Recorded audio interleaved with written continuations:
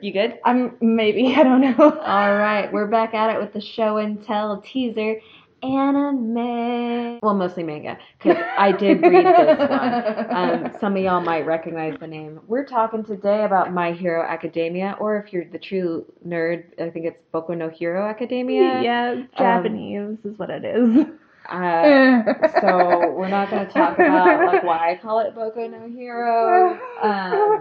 Maybe, I don't know. Anyway, she's flexing her nerd rep right now. It's okay. I'm not that weeby. I just get on the internet. I'm 100% weebo trash. You master mediocrity here, Aaron. Wanting to talk about some My Hero Academia. One, anime is gorgeous. Beautiful. It's wonderful. It's a great little story. But I read the manga mostly because I can spare that time better than I can binging a bunch of subbed, because I'm a subbed kind of watcher. Same. But I'll read a manga in English because learning another language for that's kind of hard. Anyway, so try having a podcast where you're supposed to like read the names of these things and be 100% positive about it. Hopefully the people who are listening to this episode have listened to our comic episodes and understand we don't know how to pronounce author names or shit.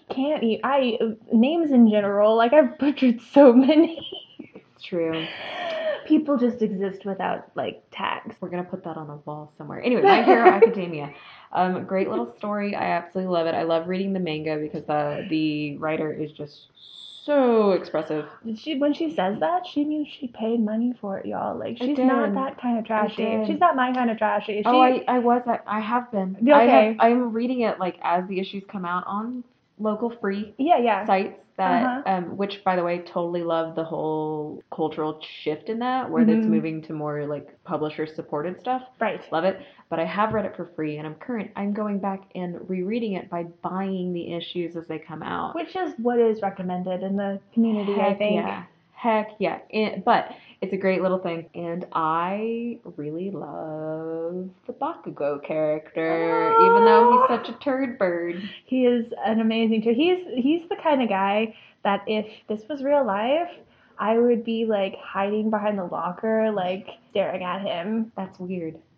Don't shame me. I would be more like his mother. You'd be his mother? I'd be his mother. In this scenario, I'm also in high school in my head. Okay, that's fair. That's fair. I'm not an almost 30-year-old staring at a child, Aaron. I am 100% also 16.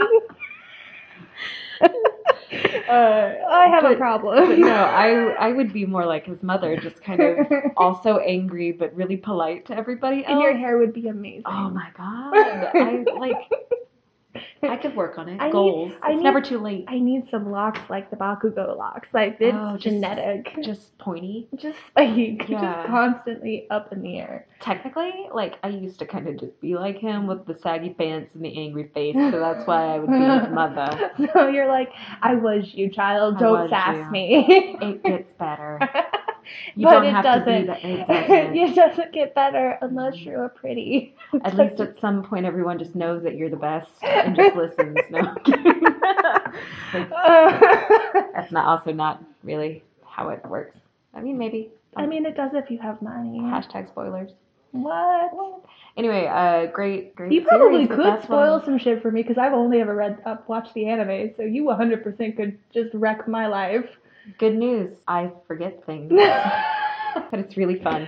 It's a good read if you like superheroes, and it's got a lot of like superhero stuff that we can recognize from just American culture. Right. And it's got a lot of really fun spins on it for Japanese culture. If you miss the good days from the X-Men, you will 100% be on board for this. Yeah, and it's just, it's feel-good high school kind of stuff. Definitely feel-good high school. Everything is heartwarming, and there is darkness in it, and some just really cool kind of like moral conversations that for some characters, here's a hint, for some characters you have no idea what their motivations are. I think there is no motivation for some of the folks, but then as I gotten further on in the series and you introduce some other bigger, badder villains, you realize everything.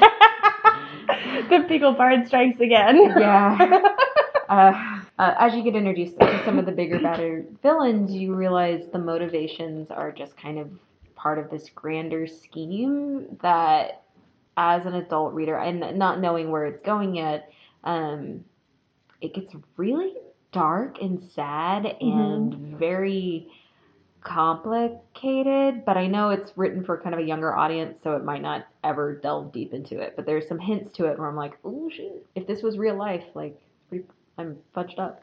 The other fun part about animes and mangas like this is that, like, moral conversation happening through an entirely different lens than what your rest of your media would be. So you take your comic book lenses, and then you're looking at the same questions, but you're looking at it from, like, an entirely different cultural standpoint. Yeah, and it's fun, and also because there's sometimes where it's like, why is this even a question? Parts of the conversation where I have no frame of reference because it's not a conversation that I've ever been exposed to. Right. Yeah. And that is your little spiel on My Hero Academia. Which is amazing. Deku, my boy. I love you. It's okay. You know, if you're a Deku fan and I'm a Bakugo fan, like, maybe there's hope for them. There may be. If we can be friends, then they can be friends. All right. Thanks for joining us today. Bye. Bye.